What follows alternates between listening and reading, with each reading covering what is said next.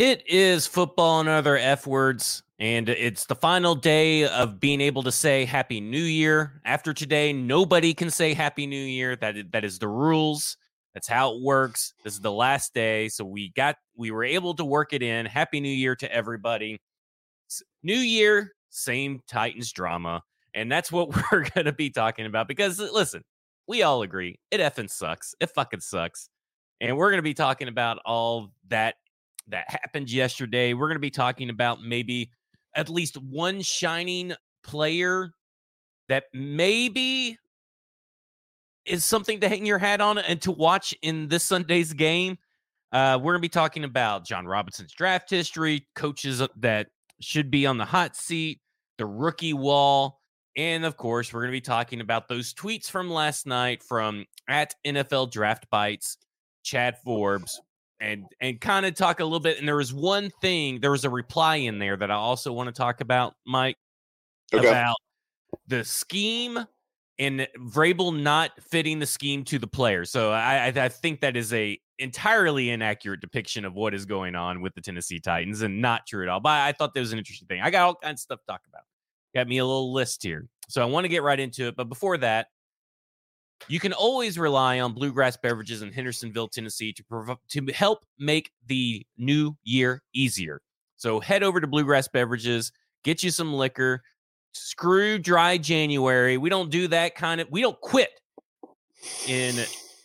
on football and other F words, and we're not quitters. We're not going to go on a hiatus. You go to Bluegrass Beverages, get you some alcohol, take it home. Don't drink and drive. Get some Uber Eats if you're in the area because they are on Uber Eats, Bluegrass Beverages. But this is a very limited menu. We're going to have to work on getting Bluegrass Beverages to expand their offerings on Uber Eats.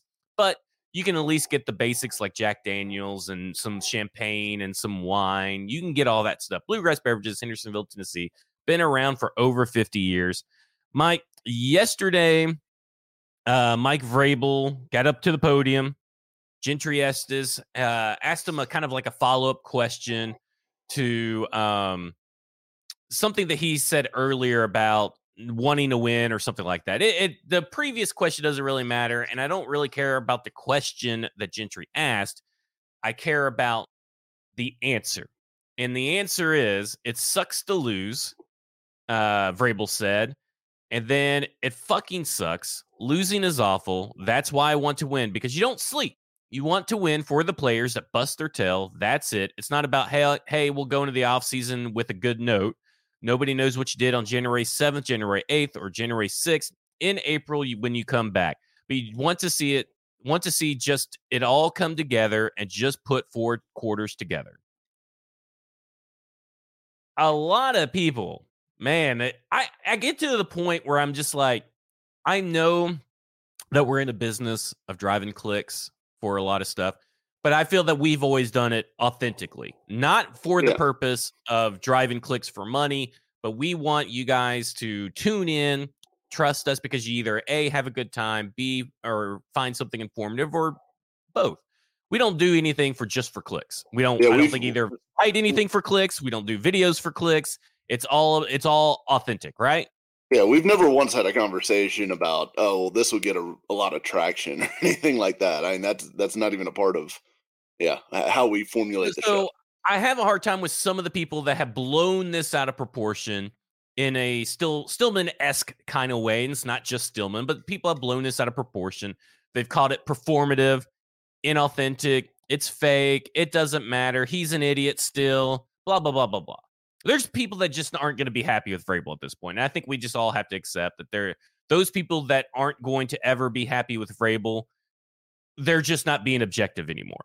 So, in saying all that, are you surprised? Because I'm not surprised. I think PK put it best. Mike Vrabel got hot for a second and swore, and it told us nothing new about him, right? Like, I think that is the perfect way to put it. This is it feels like to me a big nothing burger in the big scheme of things, because it just doesn't really fucking matter. I'm not surprised that this guy does not like losing, being that he played where he's played for most of his years in the NFL. We go even probably dating back to Ohio State, where he's coached and all this kind of stuff. I'm kind of surprised that the guy that started out with, a pretty sizable winning record for the Tennessee Titans through his first 3 years doesn't like fucking losing. Yeah, I mean, I don't understand why anyone thinks that was like acting or anything like that. It's ridiculous. Like, of course he hates losing. He is like the most alpha of like alpha male types, and he's ultra competitive and all this other stuff. It is clearly in his personality that losing is like toxic to his blood, right? I mean, that is a part of who Mike Vrabel is. I don't think anything about that was fake. I think that, as PK wrote, and I thought he captured my feelings about the whole thing well, as someone who I feel like I've gotten to know Vrabel enough over the past 6 years now, that I feel like I'm pretty fluent in Vrabel. Like, when he speaks, I know what he means, what he doesn't mean, what what his moods are, things like that. And I think it was pretty clear that this was a rare like peek behind the curtain of like what he actually feels like. Because I think most of the time he comes out to the media, he's trying to, you know, kind of just be even keel, try to keep everything between the lines for the most part, publicly. Even if behind the scenes maybe he's tore up about something or pissed off at somebody or whatever. He doesn't like to We bring get one of these blow ups every so often, right? Even in wins, there's at least one blow up every season. I feel like from Vrabel, where he just lets you in on how he truly is, and people are just ignoring it because, listen, this team is losing, right? And that's ultimately, if the team was winning, and let's say the team was has 10 wins and they're still on a losing streak to end the season, right? And he said this, it'd be in Big Nothing Burger, right? They'd be like, well, he's just getting his team motivated for the playoffs. It's because they're losing that everybody wants to turn everything about Vrabel and forget everything we've learned about who Vrabel is over the course of 6 years.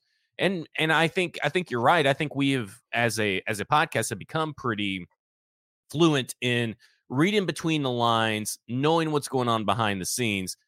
Because look, a lot of people are like, well, he put all these players on the IR, so they're tanking. First off, this team does not have to tank. We have said this numerous times on the show. Yeah, they are this not team, there's a difference between losing and tanking. There's also a difference between wanting to win and having to do what's best for the team in the realm of we have to get these players healthy. There's a more of a strategic thing to where Amani Hooker's going to be playing or Jeffrey Simmons are going to be playing at 50%.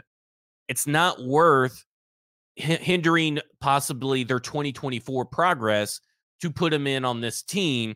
And we need those roster spots, so we're going to have to put them on IR. That's not tanking. That's doing business in the fucking NFL. Like, I don't think, like, do you think the Panthers are even trying to tank at this point? They're just not good. And the Titans are not good. There is no such thing. I feel like there are teams that tank, but the Titans are not one of them. They just can't win. It's funny to me that like fans can watch this team be bad all season long, all season from the start. They have been a bad football team, and then decide like at the end of the year that they can choose whether they want to be bad or not. They have no choice in the matter. They are bad. They could be better, I suppose, if they maybe hadn't made some of the decisions as far as IR guys or whatever, and tried to rush Jeffrey Simmons back onto the field or whatever. Sure, there's some of that where they're making a little bit of a business decision about like, let's not put this guy in harm's way with nothing to play for. But I don't think they're doing that to like an extreme degree by any means. I don't think it's they lost shutting games down with like those players on the field, right? Right, yeah. They pull their record with any of these guys, and it's bad. So it is. I mean, it's not like they're pulling DeAndre Hopkins. Like, they could easily pull DeAndre Hopkins or pull Derrick Henry or pull any of these other guys. Well, he even said Harold in that Landry, same he even said in that same press conference, people are, I guess, I don't know if someone asked about like Caleb Murphy and Travis Gibson specifically, but he said it's not fair to Danico Autry, Harold Landry, and Arden Key to take snaps and playing time away from them because they earned it. Yeah. That doesn't sound like a guy that's like actively trying to tank, because if you're actively trying to tank, you take those guys out, right? I mean, Right. like, Yeah. I don't know. To me, it kind of seems like people are just throwing nuance out the door purposely, Yeah. context out the door Look, purposely, and I'm getting kind of sick of it. they came within like a drive of beating the Seahawks last week. I mean, we're talking about like they were ahead in the fourth quarter of that game. They were certainly not Oh, but trying they're to not lose. competitive, Mike. They are certainly not trying to lose these games. They just don't have a choice in the matter. They're a bad, overmatched football team who has like probably their issue at left tackle might be the biggest, most glaring deficiency that like cripples the entire team that I've ever seen of any football, like any single position on a football field. 62 sacks. You cannot function with 62 sacks. In the left tackle position has given up more than 20 of those. I think just Dillard and Duncan alone have combined for 21 allowed sacks this year. And if you throw in Petit Frere, the few snaps he's gotten over there, the few snaps Radens has gotten over there, if you throw in those, I think they're at like 24 or 25 sacks allowed by the left tackle position, which is outrageous. That is an outrageous number for any position, much less your what should be ideally your best position on the offensive line. Just an insane number. Like I'm gonna have to go back and see if maybe I can look it up, because I would have to guess that this is the most sacks allowed by a single position on the offensive line in the history of like PFF charting.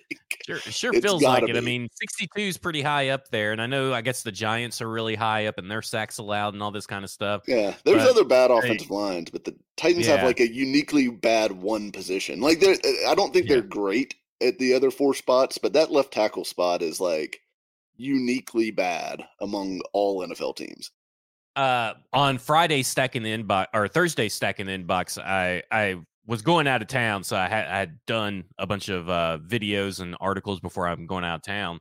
And for tomorrow, Thursday's stacking the inbox, we're doing. I took a look at, because everybody's like, well, the decline from 2022 to 2023 is just so glaring, so glaring. It's just so bad. And this from defense and offensive side. So I pulled all these stats, looked at all the stats, because I don't think there's that much of a difference in the performance on the field. I think the difference is they just can't close games. And I don't think there's a difference in coaching. And offense specifically, they had 40-something sacks last year, 62-something sacks, or 62 sacks this year. And really, even though they are allowing more sacks, they are as good as what they were last year without, allowing all those sacks, all those extra sacks. They've have a worse offensive line, and they're just as good as something with technically a better offensive line. But the problem is the execution. Like, the expected points added are really, really good, but the execution of the players, the success rate is not that good. And that falls on the offensive line. So if you would have given Tim Kelly, who has way more explosive pass plays than Todd Downing did last year, with one game still to go, if you would have given Tim Kelly a great offensive line, or at least an average offensive line, like let's say even 19, which is the Arizona Cardinals, then you would have seen a totally different, more efficient, better offense, right? Like, to me, it's all the offensive line. It's not the scheme. It's not the coaching. It's not Mike Vrabel. It's the offensive line. You guys can say whatever you want to say, and I'm just going to have to let you scream into the void, but you're just wrong. Like, at this point, you're just plain wrong if you don't think the offensive line is the biggest issue, and that dates back to John Robinson. As far as defense goes, there are two Spider-Men pointing, whether it's Jim Schwartz or no Jim Schwartz. 2022 versus 2023. They're just two Spider-Men pointing overall. Like, they're just looking at each other like, okay, well, we're kind of the same. I may be Andrew Garfield and you may be Tobey Maguire, but we both only had one movie left in us. Like, they're the same thing. So they're like, this idea that Jim Schwartz elevated this defense to some great heights is kind of like the Dean Pease years. The Dean Pease years, they were okay. They weren't really that great most of the time Dean Pease was here. So that people just hear the name and associate the name with good coaching, even though Dean Pease has kind of been a middling defensive coordinator his whole career. He's been good when he's had good talent. But that's the thing. Yeah. Talent over coaching in the NFL. Talent matters the most. Yeah, there's certainly a romanticizing of last year's defense somehow. And I get that like they started the season relatively well. They finished poorly. There were some factors going on with some of that stuff, but guess what? There's some injury factor going on with this stuff this year too. So I think the same guys that have been good for this team are good for this team. Like Roger McCreary is still good. Harold Landry is still good. Danico Autry is still good. Jeff Simmons, when he's out there, is still good. Azeez Al-Shire's been good. It's the problem is everyone else. The problem is, Sean Murphy Bunting absolutely getting cooked in this game. The problem is, I'd say Amani Hooker. I'd put him in the list of guys who have been good when they've been healthy and on the field. So, but the problem is everything else is falling apart around those guys, and you just have a secondary that has way too many holes in it. And guess what? They had too many holes in it when they had Kevin Byard too. That they cannot function at a high level. Like there's only so much the pass rush can do, and I feel like the pass rush has been very good for the most part. It's got more sacks than Jim Schwartz did. Right? Yeah. I mean, it's like they have gotten pressure. They have done that part well. They just can't cover on the back end, and the run defense has fallen off tremendously, which I think is in large part due to one, Tiertard deciding, he was going to pout all season over the contract situation, despite the fact that he was making $4.8 million or whatever the hell it was on that tender. And then two, the second linebacker position next to Azeez has been a mess all season. And I will say I wrote about Otis Reese today, as well as two other players who I think are playing well down the stretch for the Titans. And I'm intrigued to see more Otis Reese, but I don't know what his actual ceiling is. Like I don't think it's a situation where it's like, oh, well, we figured out that Otis Reese is a stapled on starter next season. I think it might be like, oh, well, Otis Reese could maybe be our third or fourth linebacker next season. We don't have to go sign like a veteran to fill that depth spot. So I'm intrigued to see more stuff like that on Monday's Stacking the Bucks article. I kind of just do a brief overview of where the Tennessee Titans stand cap wise, who's actually still under contract for 2024 and all this stuff. And Otis Reese is kind of like a guy that, if he's on the team, he's on the team. I feel pretty neutral about him, like his presence on the team in 2024. Building blocks, I want to get your so like the foundational pieces. These are the players that like I think that you go into 2024 and you build around. And obviously Will Levis, Jeffrey Simmons, and I put in Roger McCreary.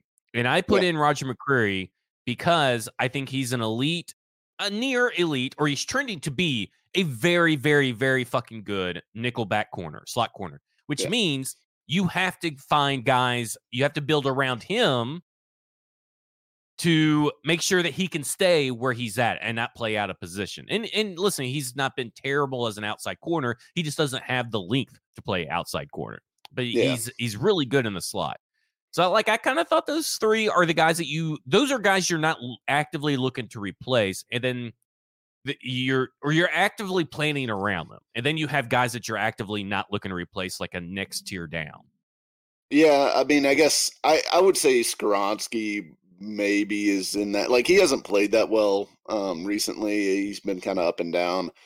I not to make an excuse for him, but I do wonder a little bit if the appendectomy at the beginning of the season and like the strength and all that he lost, it's hard to get that back in season because you're like in this play a game, recover, get your body ready to play another game. You're not like building strength throughout the course of the season generally, especially as an offensive lineman. Like usually you're like losing strength, losing weight. That's why a lot of offensive linemen come into the season heavier and then kind of play their way back down from a strength standpoint because they know they're going to lose that strength over the course of the year.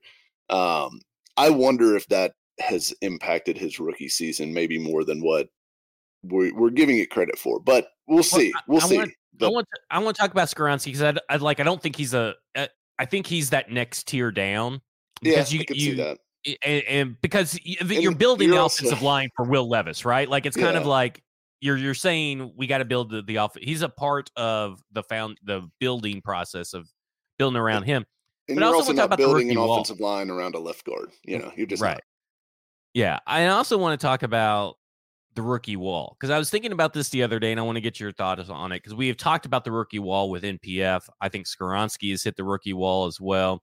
Roger McCreary hit it last year.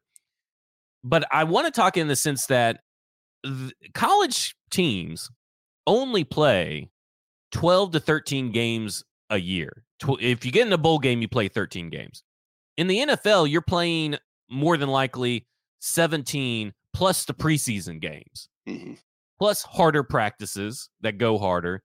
So in your first year, I'm not surprised the rookie wall is such a thing because you're playing way more than what anybody else um way more than what you have any of your prior stops. So I kind of feel like if you see a rookie wall hit at like week 12 or week 11, maybe you could say week 8 if you play a lot in the preseason. But I feel like if you see that rookie wall get hit, it's likely just because they're not used to the rigors of the NFL. And I think that's what's happened to Skoronski on top of the appendectomy, on top of playing between the worst left tackle and probably the worst centers in the league. Yeah, that's another part of it too. I think being flanked with those problems, especially as a pass blocker, is not doing him any favors. So I do think Skoronski, like I understand this hasn't been the rookie season that everyone maybe hoped from him, And but he's also playing a new position, by the way. It's yeah, not also Quentin Nelson who played guard in college, who then went on to play guard in the NFL. and also even guys like Quentin Nelson, eh, you know, your rookie year as an offensive lineman is rarely just lights out. Like even as a top pick, rarely do those guys step in and are just amazing. Like remember Andrew Thomas, like his rookie season, everyone was like, "Oh man, this guy's terrible," and then now everyone's thinks he's arguably the second best left tackle in the game behind Trent Williams. So Garrett Bowles is another example for Denver. Garrett Bowles had turned into a fantastic left tackle for Denver, and they were ready to run him out of town after I think maybe even 2 years of his career. So it takes these guys time a little bit, which is a problem for the Titans because they've got a lot of spots that they need to fix on the offensive line, and they need to fix them fast. And free agency is not always the best place to do that. I think you could do it on the interior. I don't know that you can do it at tackle in free agency. So we'll see. But that's a question for the offseason at this point. But yeah, Skoronski, people need to pull back the bust talk or panic or anything with Skoronski at this point. Stretch says, does Skoronski even have elite traits for a guard, though? Well, everybody considered Skoronski to be an elite offensive line prospect, a blue chip prospect player heading into the draft. And a lot of people thought he could be a tackle, but I kept saying he's going to be a guard. So yes, he does have the elite traits. I think that there's something amiss about this offensive line, and it's the communication between them and the way they pass off stunts and the way that they attack. This is why I just don't like Jason Hotelling. I would just rather some of this stuff is like coachable stuff that they are messing up on, and then some of it is talent. Obviously, a lot of it's talent, but like you can't be sloppy in your communication and technique and be bad offensive lineman. So like I just kind of where I'm at, and so I feel like Jason Hotelling had to correct something along the way, and he never corrected anything along the way. And so I think there's possible. We'll talk about the Chad Forbes X's later on down the road. And Ed Belly asked, has he lost his anchor or is it been matchup specific? Do you think the appendectomy has lost his anchor? I think it's affected his strength. Like I think his play strength is clearly not what it was even in the preseason. Like I watched him every snap in the preseason, and then when did he get the appendectomy? It was after the Saints game? Is that? Yes. Did he play one game before he had it? I think. Yeah, 'cause he played the Saints game.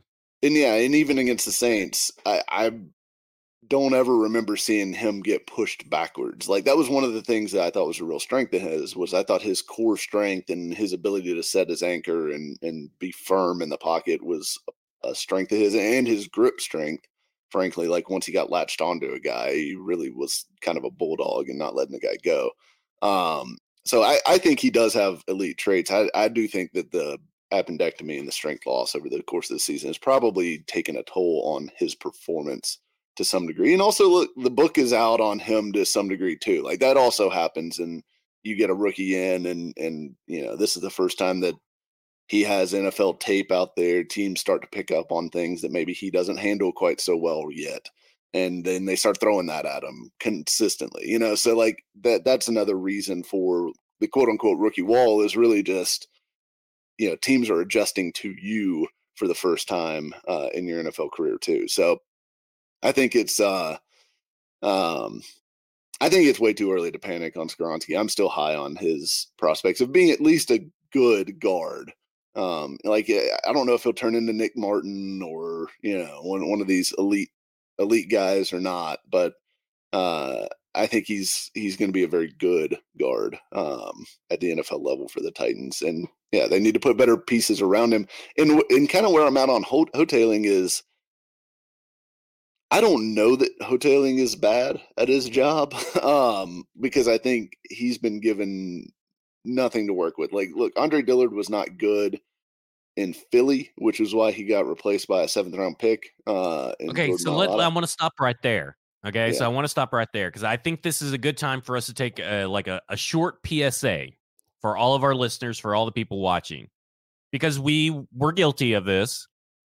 And we kind of, I like to say ostrich. We ostriched our way around Andre Dillard until you started to changing your tune really when you saw him at training camp. Yeah. But for the most part, we were both guys that got in front of our microphones and said last year that he should be a trade deadline target for the Tennessee Titans when they had Dennis Daly. We said that he should be a target for the Tennessee Titans in free agency, and they got him in free agency. And I think we can both be man enough to admit that we were wrong. So here's our PSA. Here's my PSA. If a player is not good or not starting, and he has one of the best or top tier position coaches in the league, he is not going to come here and suddenly be better. And we should have known that. We should have been on that train with day one. We should have been on that train when people suggested that they trade for him back in 2022. Yeah. And we were not. So from now on, like if you have, let's say, what's a top tier wide receiver coach? So let's say you have the best wide receiver coach and they have a wide receiver prospect that barely gets over 1,000 yards. Okay. He's going to come here to Rob Moore, which we're going to talk about Rob Moore in a little bit. He's going to come here to Rob Moore and get you 500 yards. That is what you can expect. So we got to make sure from now on,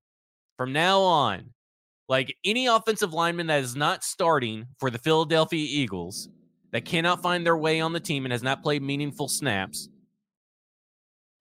coming from there is not going to be good here because we do not have the coaching staff. The Tennessee Titans do not have the coaching staff available to them to make sure that player is any kind of good.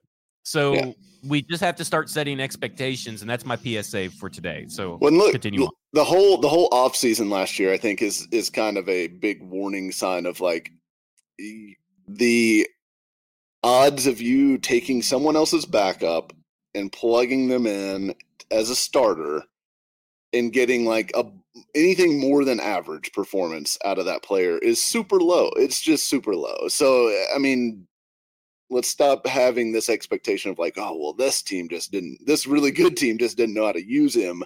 And now we're going to figure out how to unlock him. It's just not reality most of the time. Like very rare cases could be exceptions, but I just don't think that shouldn't be where your expectation is when they sign, Joe Blow next offseason as, that was a backup for the Broncos, but now he's going to be a star here or something.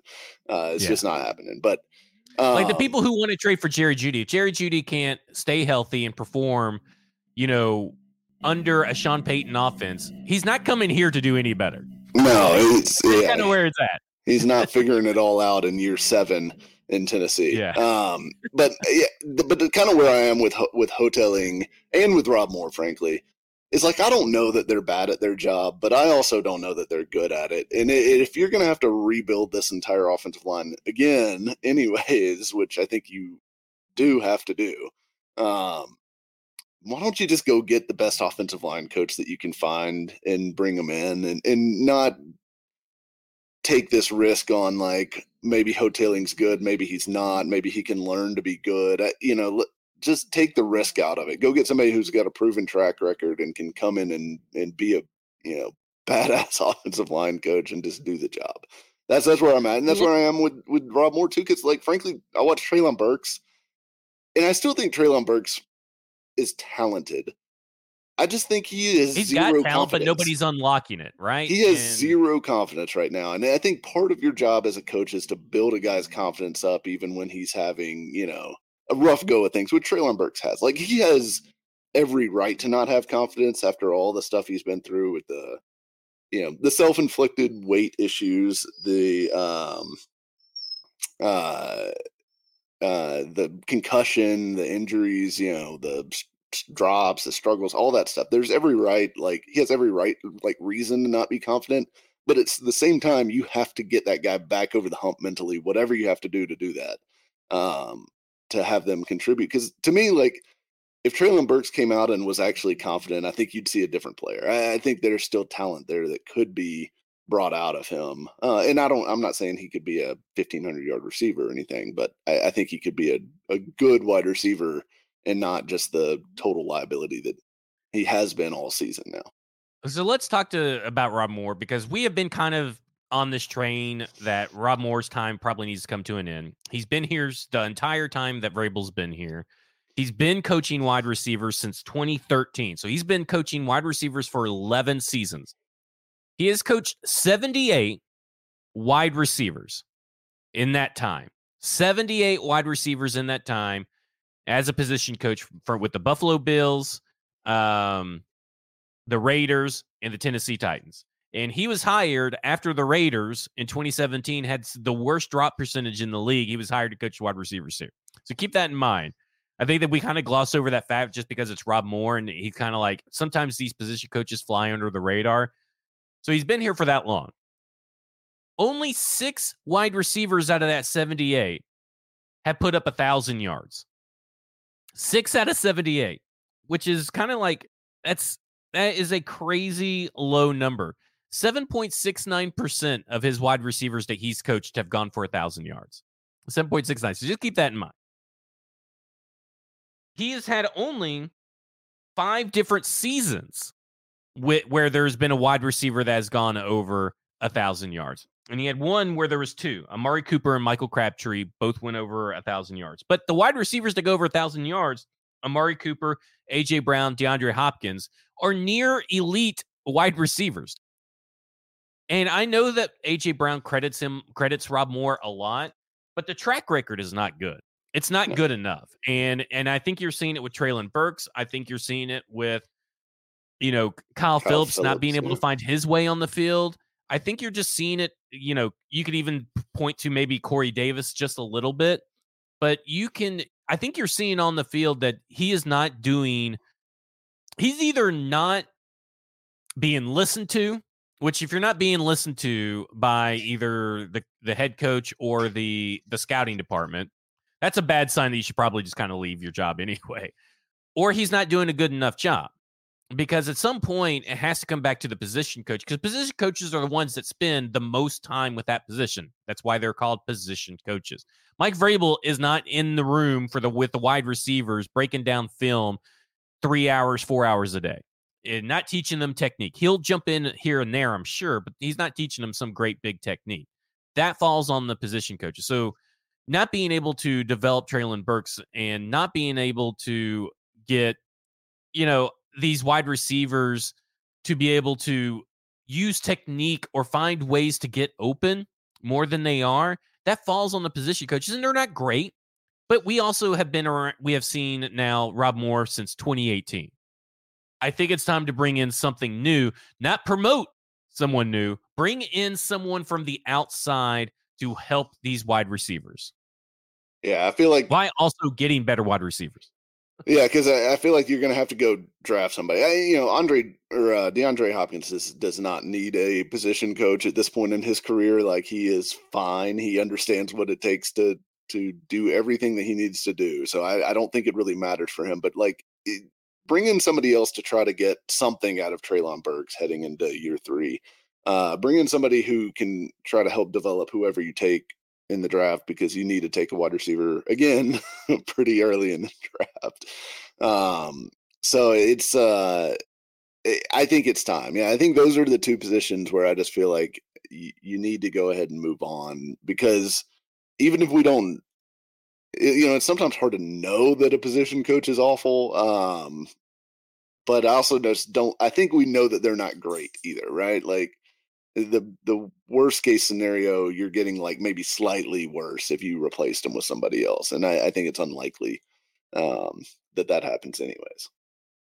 Mike, the Titans have drafted in the John Robinson era 52 players. 52 players.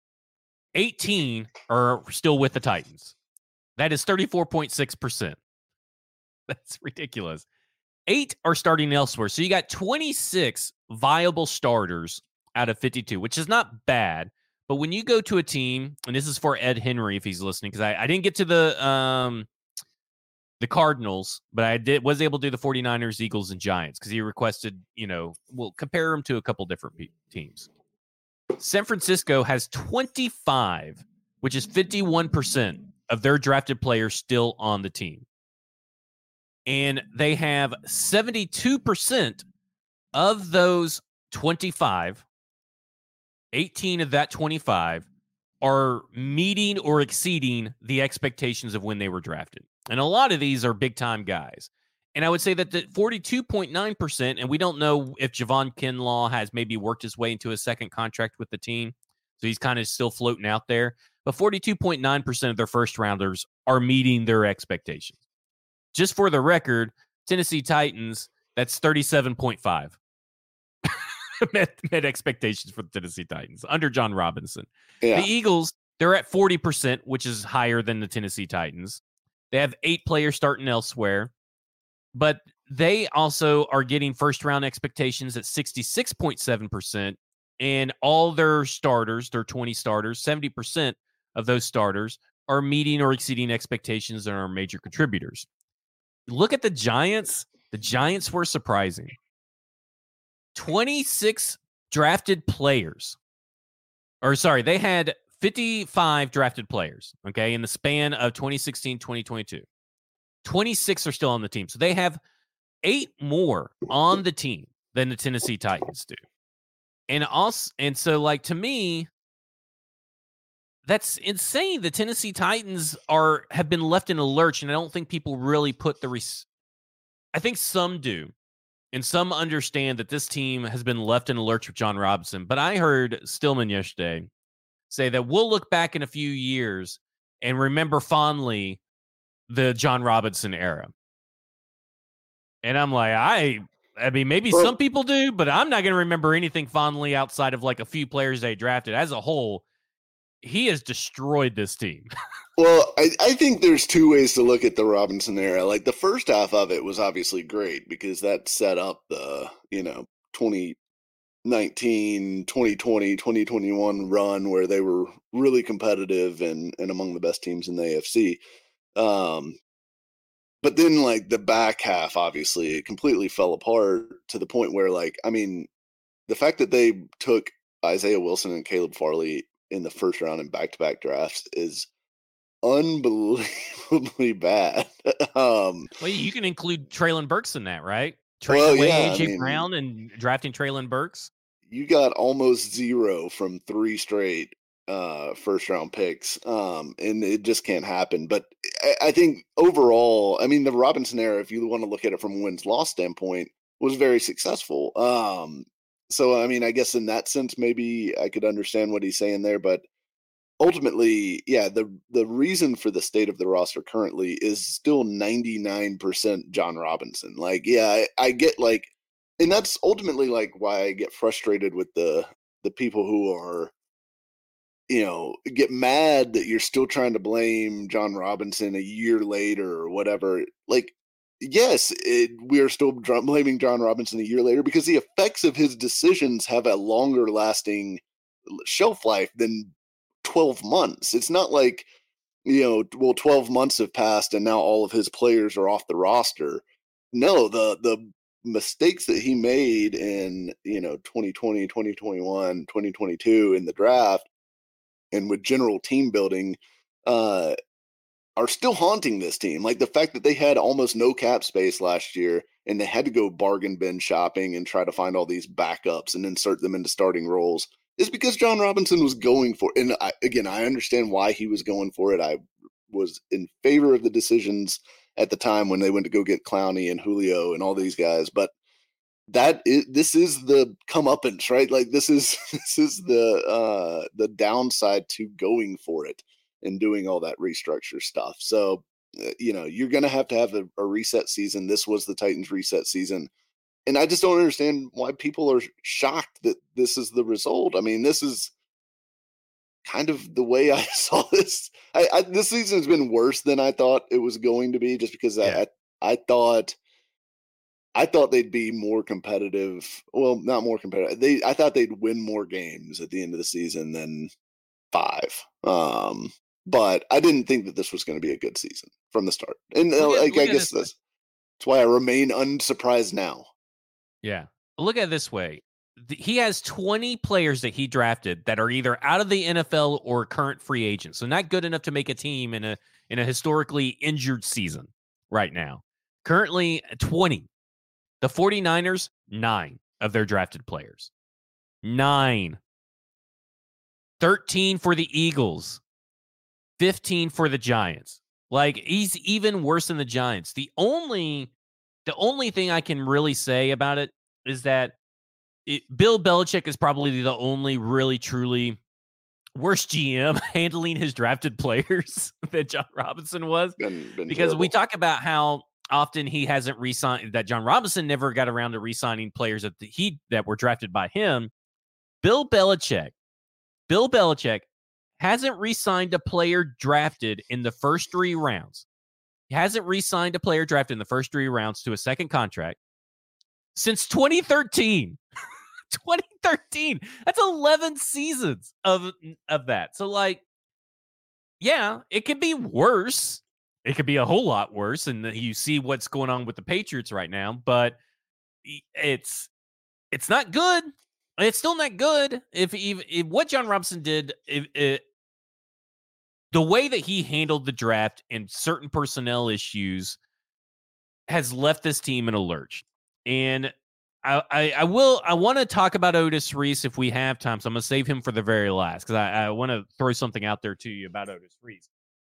But this Bill Belichick thing that I just talked about brings up a few different scenarios. And I want to spend the majority of our time talking about what was tweeted out last night in a tweet storm by Chad Forbes at NFL Draft Bites on Twitter/X. I'm going to read these in order of how they were posted. Okay, and then we'll break them down. I don't think we're really going to break down the very first one. I just wanted kind of like put out there where this probably started for him. And this is what it says. League office arranged marriages. Rand Carthon and Vrabel, Terry Fortnott and Arthur Smith, Ryan Pace and Matt Eberflus, Brad Holmes and Dan Campbell. League gotten very involved in the hiring. Only the rare arranged marriages work, like Holmes and Campbell. Carthon and Vrabel might not last a year. Then he goes on later to say, Vrabel is basically making it known to ownership. Pick between me and the GM he hired 11 months ago. Clearly lack a shared vision. It was an arranged marriage by Amy Adams Strunk in coordination with the league office. Vrabel wants his guy, and he deserves it. Fact is, Mike Vrabel has proven himself enough in the league to dictate the organizational structure. He'd get complete Sean Payton-like control from multiple organizations if available. Contract status is a bit cloudy, but a power play is underway. Mike wants out of Tennessee.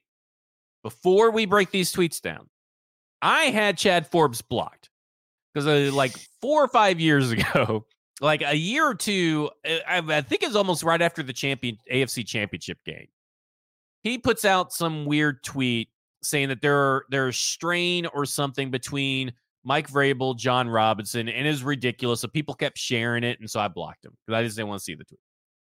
And I had him blocked, and these got sent to me by Easton in Twitter DM, and I had him blocked because I just had found him totally unreliable.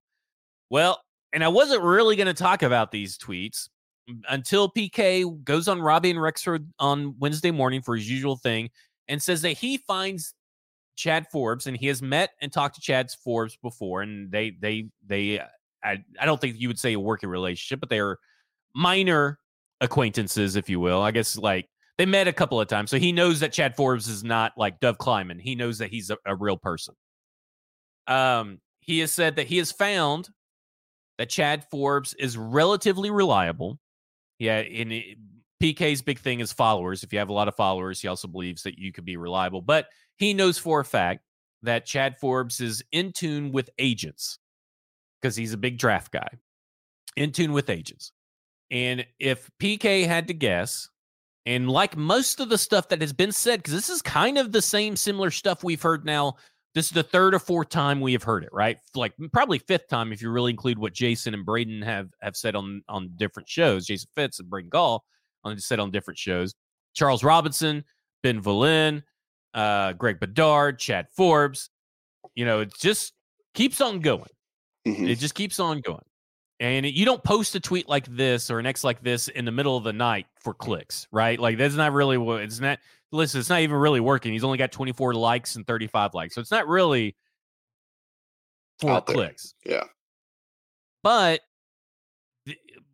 PK says this is the first national guy outside of Charles Robinson, because I think he kind of forgot Charles Robinson said some stuff. But this is the first non-Patriots national guy who is probably, if he had to guess, hearing it from Vrabel's agent, which again is kind of how I've felt this whole time, is that all this stuff being leaked is from Vrabel's side. Even with the Diana Rossini stuff, it's probably Vrabel's side. Like he's playing both angles, I feel like, which is what agents are hired to do. Whether Mike Vrabel is like, you know, orchestrating it or not, he's probably just going along for the ride and just agreeing. But like, that's what agents do. So I don't really care about the arranged marriage kind of deal thing. I think that's not really a topic I really want to dive into. But do you think it's true though? Because I mean, this is I do think the league gets involved in some of these hiring processes. Now, to what extent or anything, I don't think it's out of the realm of possibility that the league gets involved. Yeah, and I don't think they're forcing. Yeah, I'm not saying that they forced Rain Carthon in particular, but I do think they helped narrow the pool down, right? Like I think that's what they do. They help you narrow the pool down to some candidates, and they tell you and they make some suggestions and this and that. I think that they're involved in some kind of process. I don't think they're the final say. I don't think they give ultimatums, but I think that they are involved in the process. Vrabel is basically making a known ownership pick between me and the GM he hired 11 months ago. Clearly lack a shared vision. It was an arranged marriage by AAS and the league. Vrabel wants his guy, and he deserves it. Now, we have heard this. The Vrabel wants his guy. And Vrabel was only involved in the last interview. Okay? Yeah. So Vrabel's only in the last interview. And John Bertotti asked, do we have an idea who Vrabel would have preferred? Monty Ossenfort and Ryan Cowden. One of those guys is probably what he preferred. And that is coming from what we talked about on the football show a couple weeks ago. I think like October. We talked about it in October at some point. And then we talked about it again after the Greg Bedard report. But that is what has been kind of hinted at or alluded to. That's like Ryan Cowden or Monty Ossenfort would have been the guy if Vrabel had his choice. Now, I don't know who his guy is going to be now. If it's John Stryker, could be, Stretch comes back into the picture. But it's clear that Vrabel wants a guy that he doesn't feel like he has to micromanage. And that's kind of how I've always felt.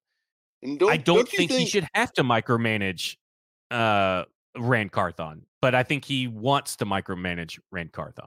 and That's don't kind of you how think I know it's been phrased as like Cowden or Austin Fort, but don't you think it's almost definitely Austin Fort that was his guy?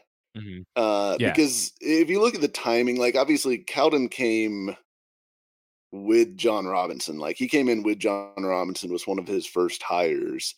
And then Austin Fort comes in at like a level right next to Cowden, which I always thought was a little bit odd in 2020 after Vrabel had arrived. So I kind of felt like Austin Fort was the Vrabel guy in the front office that like I would assume he was angling for him to get the job because of their shared history with New England and whatnot. And then also just the timing of when he came on board. So to me, like his guy was awesome for it. To me, like that Yeah. seems pretty clear. Do you think that he's earned the right to dictate the organizational structure? I don't think he Um, has, to be honest. I don't think he's earned Sean Payton, Bill Belichick like powers, in my opinion. I I wouldn't say he's earned it because I mean all the other coaches that basically have that set up or have won Super Bowls. And even some that have won Super Bowls don't have that set up, like Baltimore and Pittsburgh and everything like that are more traditional.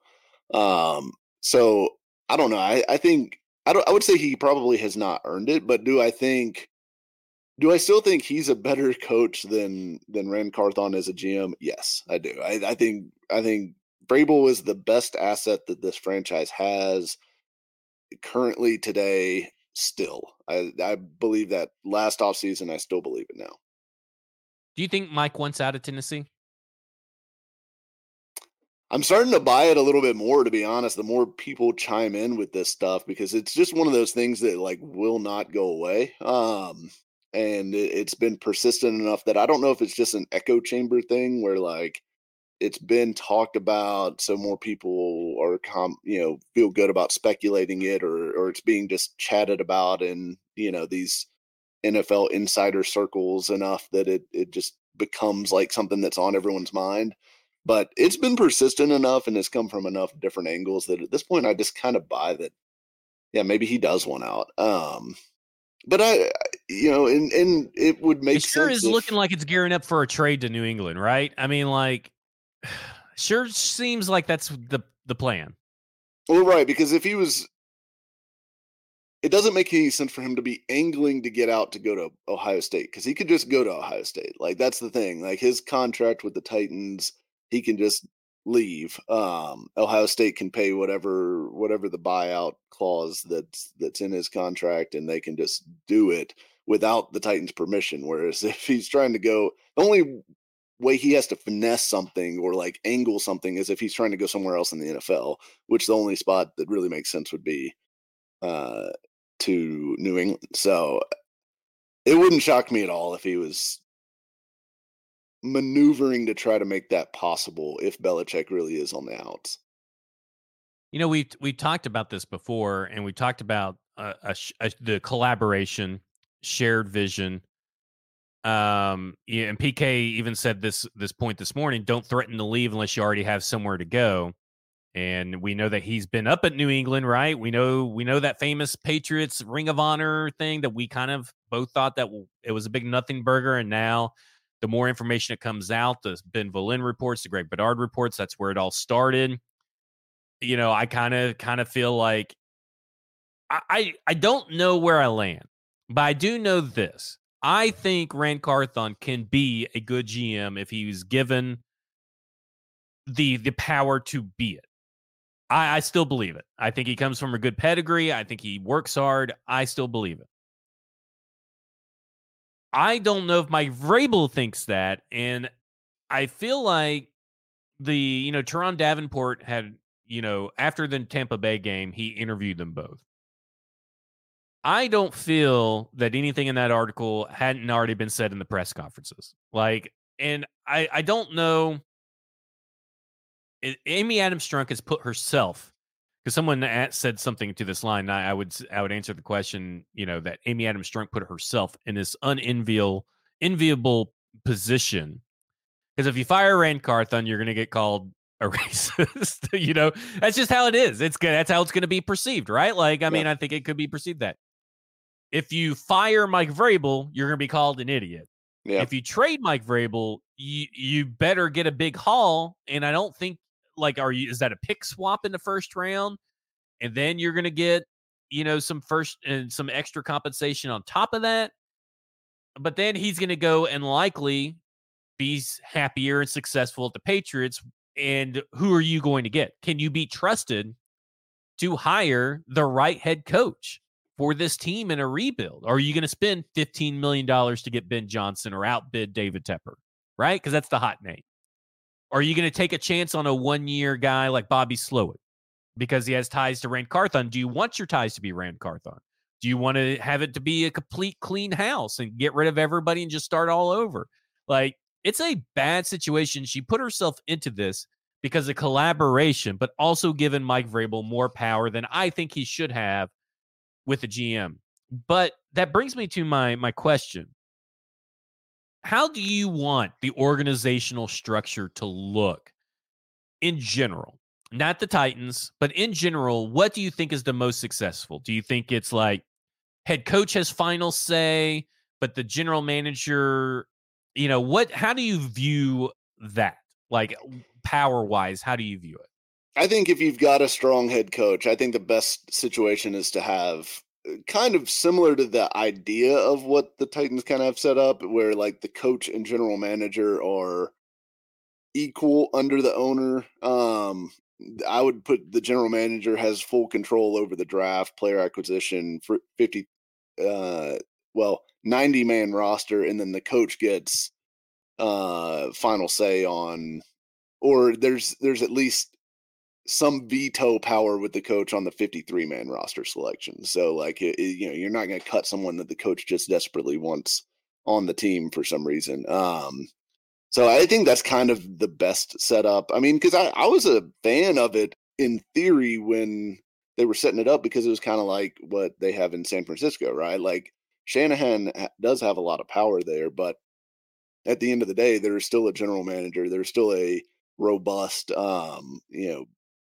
personnel side that handles the personnel side stuff. Mostly led by, obviously, John Lynch is kind of the figurehead, but as we kind of found out last offseason, what's his name?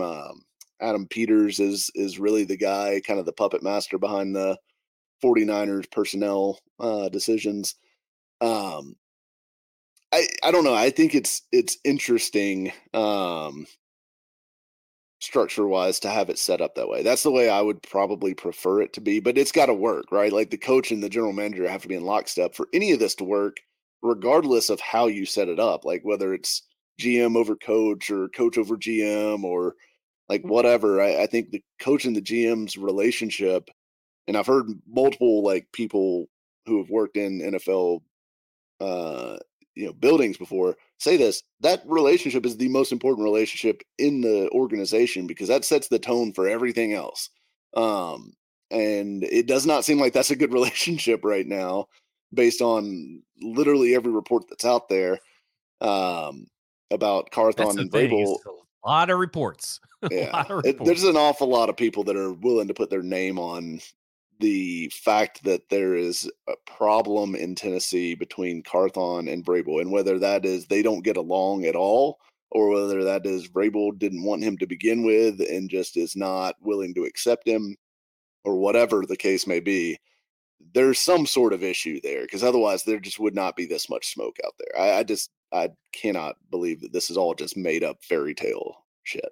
So in a sense, if you're going to trade Vrabel, let's say I want to give you a hypothetical here. Titans trade Vrabel to the Patriots. What do you do with Rand Carthon? Do you just start fresh? Because that's kind of been my whole thing. Is that I feel like Rand Carthon, first off, is going to get done wrong no matter what the situation is, unless they keep both of them somehow. Okay. And I don't know if that's the most likely scenario anymore. I think one of them is gone. But I think Rand Carthon is going to get done wrong because I feel like if Mike Vrabel, you're not choosing Rand Carthon over Mike Vrabel, you're choosing draft picks over Mike Vrabel. And I don't know. I feel like I think the best course of action is just to start fresh. And I hate that would be at the expense of Rand Carthon. But hypothetically, I think the team would use this as a way to just say we're starting fresh. Yeah. And then you hire GM first or head coach first? GM first. Yeah. Okay.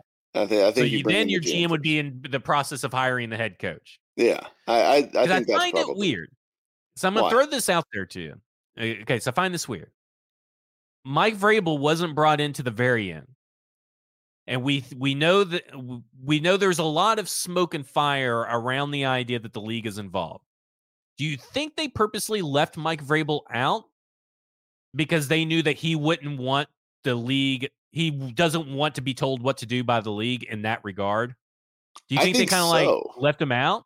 I think so, because I always thought it was weird that he was not involved until the final round of interviews, right? I mean, I always thought that was conspiracy strange. Theory tinfoil hat for us. And I do think that makes sense that may be the reason that he was left out was because they already knew his feelings was that he wanted like Austin Fort and that he wasn't really open to another, outside GM. So I think that's entirely possible. And the other thing about the whole arranged marriage side of this thing is I understand the league is wanting to promote hiring minority candidates for these positions, and I'm totally for that.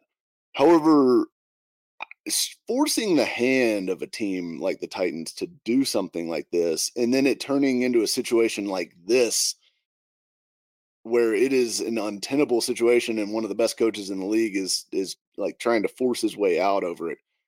That is a horrible backfire, and like I guess a reason why like I feel like the league has to be careful about overplaying their hand in situations like this, because this is only going to make Rand Carthon look bad. There's no way he comes out of this looking good, because it's like likely going to end with either him getting fired or him. There's going to be some spicy like post exit interviews out there and comments and stuff. It's going to be spicy. Yeah, there's a chance it gets really bad. And look, it makes the Titans look dysfunctional. It calls into question everything about Amy Adams Strunk's leadership, which is unfortunate because I think until this last like 20 months, she'd done a great job with the Titans. Like she'd done a great job with pretty much everything she'd put her hands on. And I don't know if and I'll always wonder if there's not more to the John Robinson firing. Like, I know people have said that that's had nothing to do with it, but did the whole COVID, fines against the team and the perception that the Titans were just not adhering to the league's rules play a factor? Did that combined with the Todd Downing incident on the team airplane, at least theoretically on the team airplane, did that have something to do with it too? Like, because there was some stuff with the Titans that seemed to be like a lack of respect for the rules of the league thing, where I almost wonder if the league didn't step in and say, look, Robinson doesn't give any shits about what we're trying to tell you all to do, and he's a problem. He needs to go. And we're going to try to help you land on your feet with another GM. Maybe they thought they were doing her a favor by trying to help them land with Carthon, but it just seems like this whole process has been bad, and it's gonna really look bad if this goes where it seems like it's headed, and Vrabel ends up somewhere else. Because let me ask you a question. It could be a total turning point for the franchise in a bad way. Let's say that both positions come open. Okay. Let's just say that GM is open, head coach is open at the same time.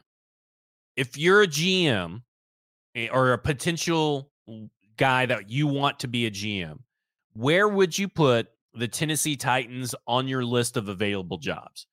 Because you got Will Levis, you got DeAndre Hopkins is still there, you got $80-something million in there, and you're going to be able to pick your head coach. If you're the head coach, you got Will Levis, and pretty much you can go get tell anybody how many players you want, right? Like all these players. So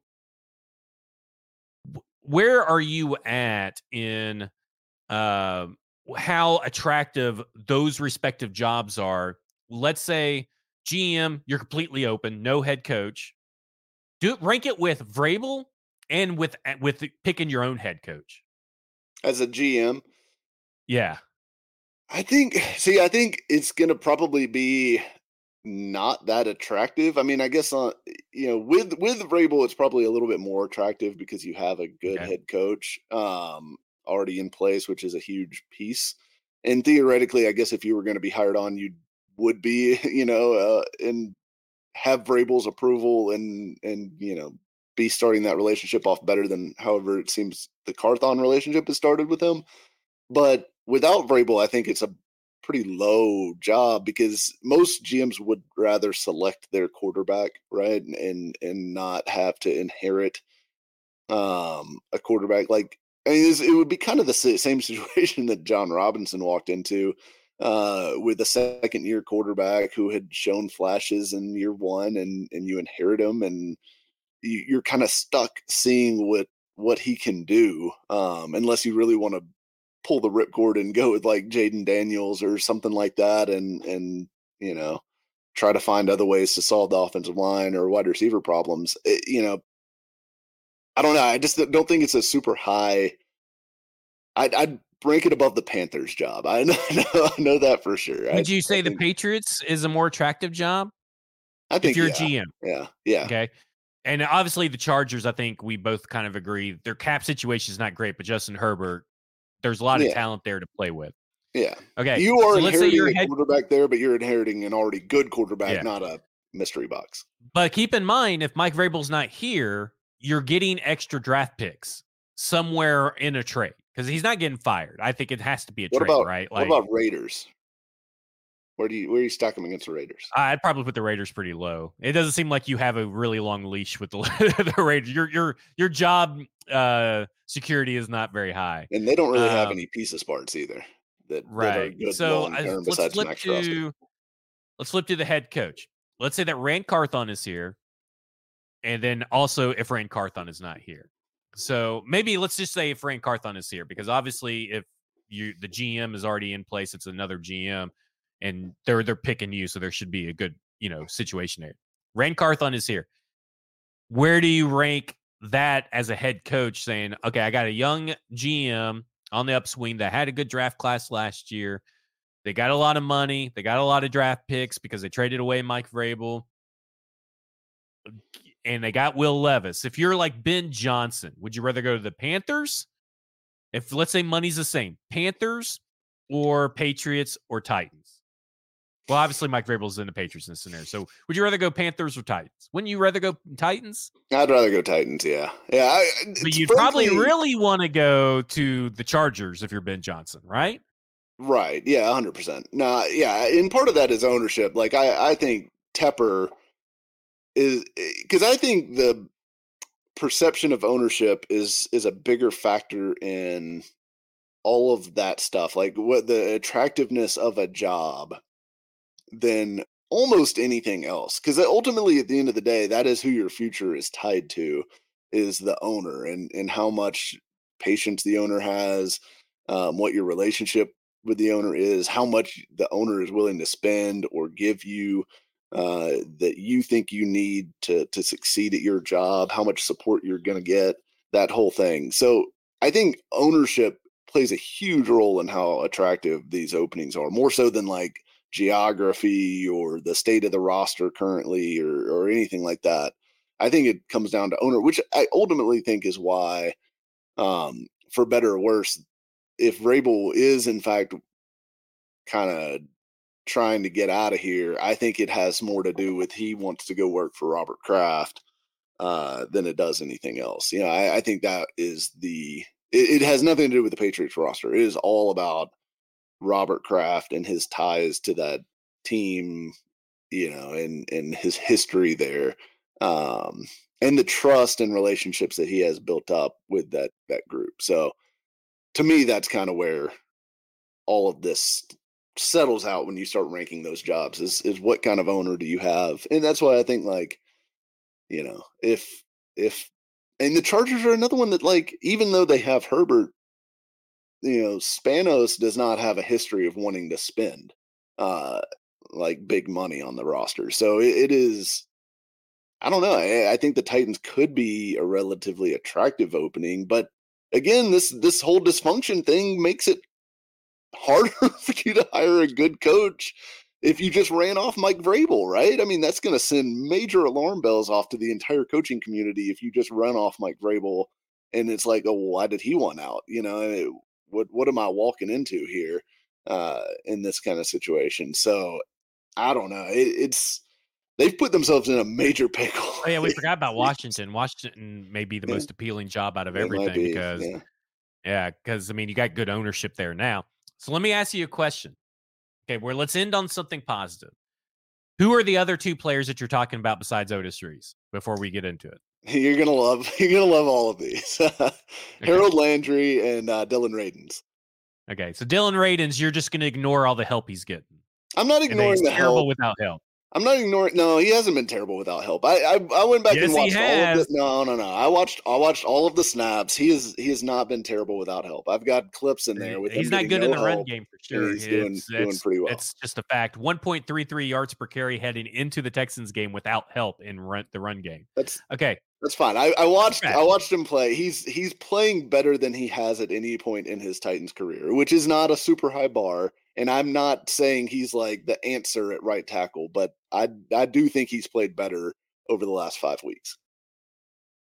Okay, so Otis Reese, though, in David Long's rookie year, a 6th-round draft pick out of West Virginia. Okay, his rookie year, he played 68 snaps. Okay, Otis is at 60. And Otis Reese is statistically having a much, much better rookie year than David Long. Now, I'm just setting this up for this. What is the difference in your mind between the talent level of a UDFA from an SEC school like Ole Miss and a 6th-round draft pick? Like, just heading into the season, do you think that there's a 6th round? Do you think that there is a massive difference between a 6th-round draft pick at linebacker and a UDFA linebacker? No, not at all. Okay. Once you get into the 6th round, I think it's all kind of, whether you get drafted or not, comes down to like preference. I think you're all talking about the same level of talent guys at that point. Gotcha. Okay. So we know that this team has developed David Long. What are the chances, unless Vrabel is gone, if Vrabel sticks around, what are the chances that Otis Reese, because he has shown some good stuff on tape, he's shown some athletic ability to go horizontally across the field and make some run stops. What are the chances that his development continues?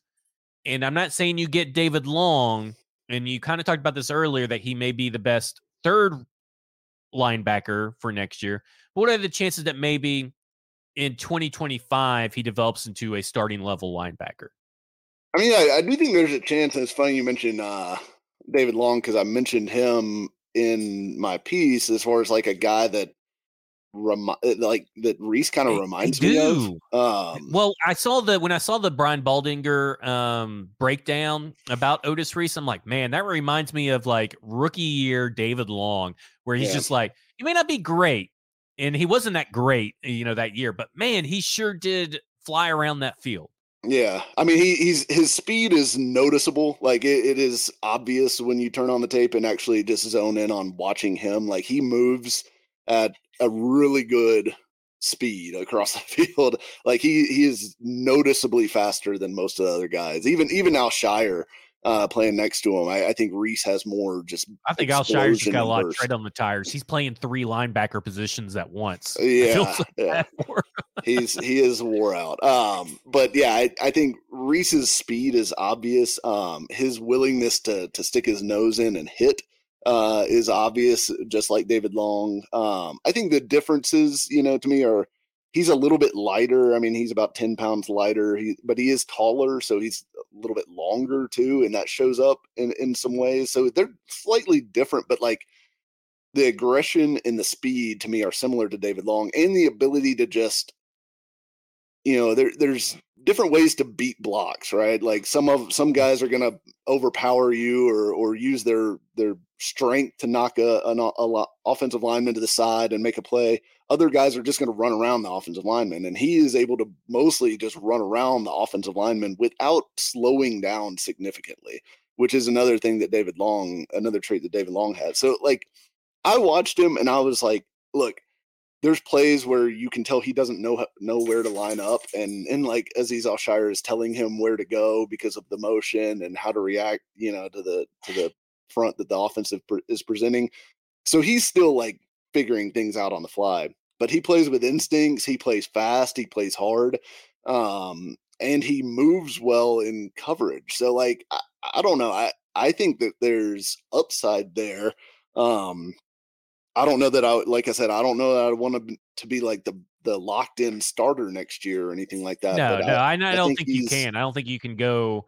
You cannot go into the 2024 season with the idea that Otis Reese has one of the starting spots at linebacker. Correct. They didn't do that with David Long in his second year. So that's why I bring it up, because I feel like there's a lot of similarities to what we saw on tape in a vacuum from Otis Reese compared to what I remember seeing about David Long. And also keeping in mind that David Long did not become a full-time starter until injuries in I believe, year 2 kind of forced him into the lineup for a couple of games. And then year 3 is when he really became the David Long that we all know. So that's why I kind of think like Otis Reese, maybe what are the chances year 3 becomes that David Long? So that's why I asked that question. I see people in the chat talking about like objectively good players versus good for what the Titans have.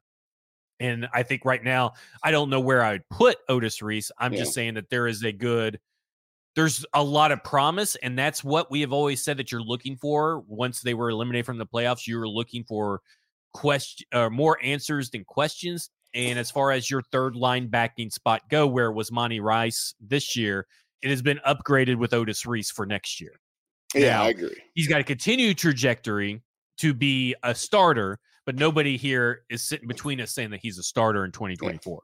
Yeah. And I think there's very real questions about like, he's 215 pounds. How can he hold up interior, against interior offensive linemen in the hole?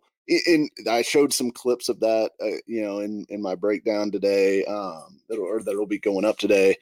And so far, not bad, not as bad as I thought it might have been for 215-pound linebacker. But I think you need to see it over a bigger sample size and against, different guards and things like that before you really have a real comfort level that like that's not going to be a glaring problem at this level. But so far, I'm like very intrigued, and we know that Mike Vrabel likes him. Whether or not Mike Vrabel is here next year or not could be a big factor in whether Otis Reese is a guy that's even on the roster next year, or maybe has a role. He's putting some good stuff on tape. I mean, if you get a Baldy's breakdown, that's pretty high praise. Like that's a pretty high praise, and it will get attention around the league too, right? I mean, like I know that's mostly just for Twitter followers and stuff like that, but I don't think that there's any doubt that like coaches, front office, scouts around the league are probably checking those things out just to see if Baldy sees something that maybe they're missing or that they didn't notice in those breakdowns. I think that absolutely happens around the league. So it's all about putting stuff on tape. That's what they all talk about, and that's what he's doing. And this guy doesn't lie. Can't knock a guy for doing that. That will do it for us. It was a good episode. I feel like we talked about a lot of wide range of topics. Thanks for everybody for joining us this early in the morning. Really appreciate it. Bluegrass Beverages, Hendersonville, Tennessee, our sponsor. Go there. Final game of the season is on Sunday. Go blow it out. Go get some party supplies and just get enough alcohol while you're at home so you do not have to remember this final game, because I think it's going to be a really bad, boring game, like every game it feels like for the Tennessee Titans so far this year. Just really bad and boring. So go to Bluegrass Beverages. For Mike Herndon, you can read his articles about the fourth quarter sack merchant, Harold Landry, and about Mr. I Need Help, Dylan Radins, and of course, future All-Pro Otis Reese over at paulkarski.com.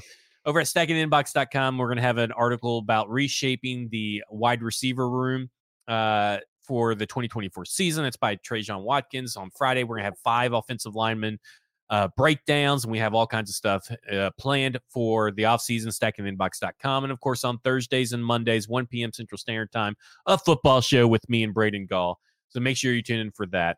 This has been Football and Other F Words, and you have just been effed.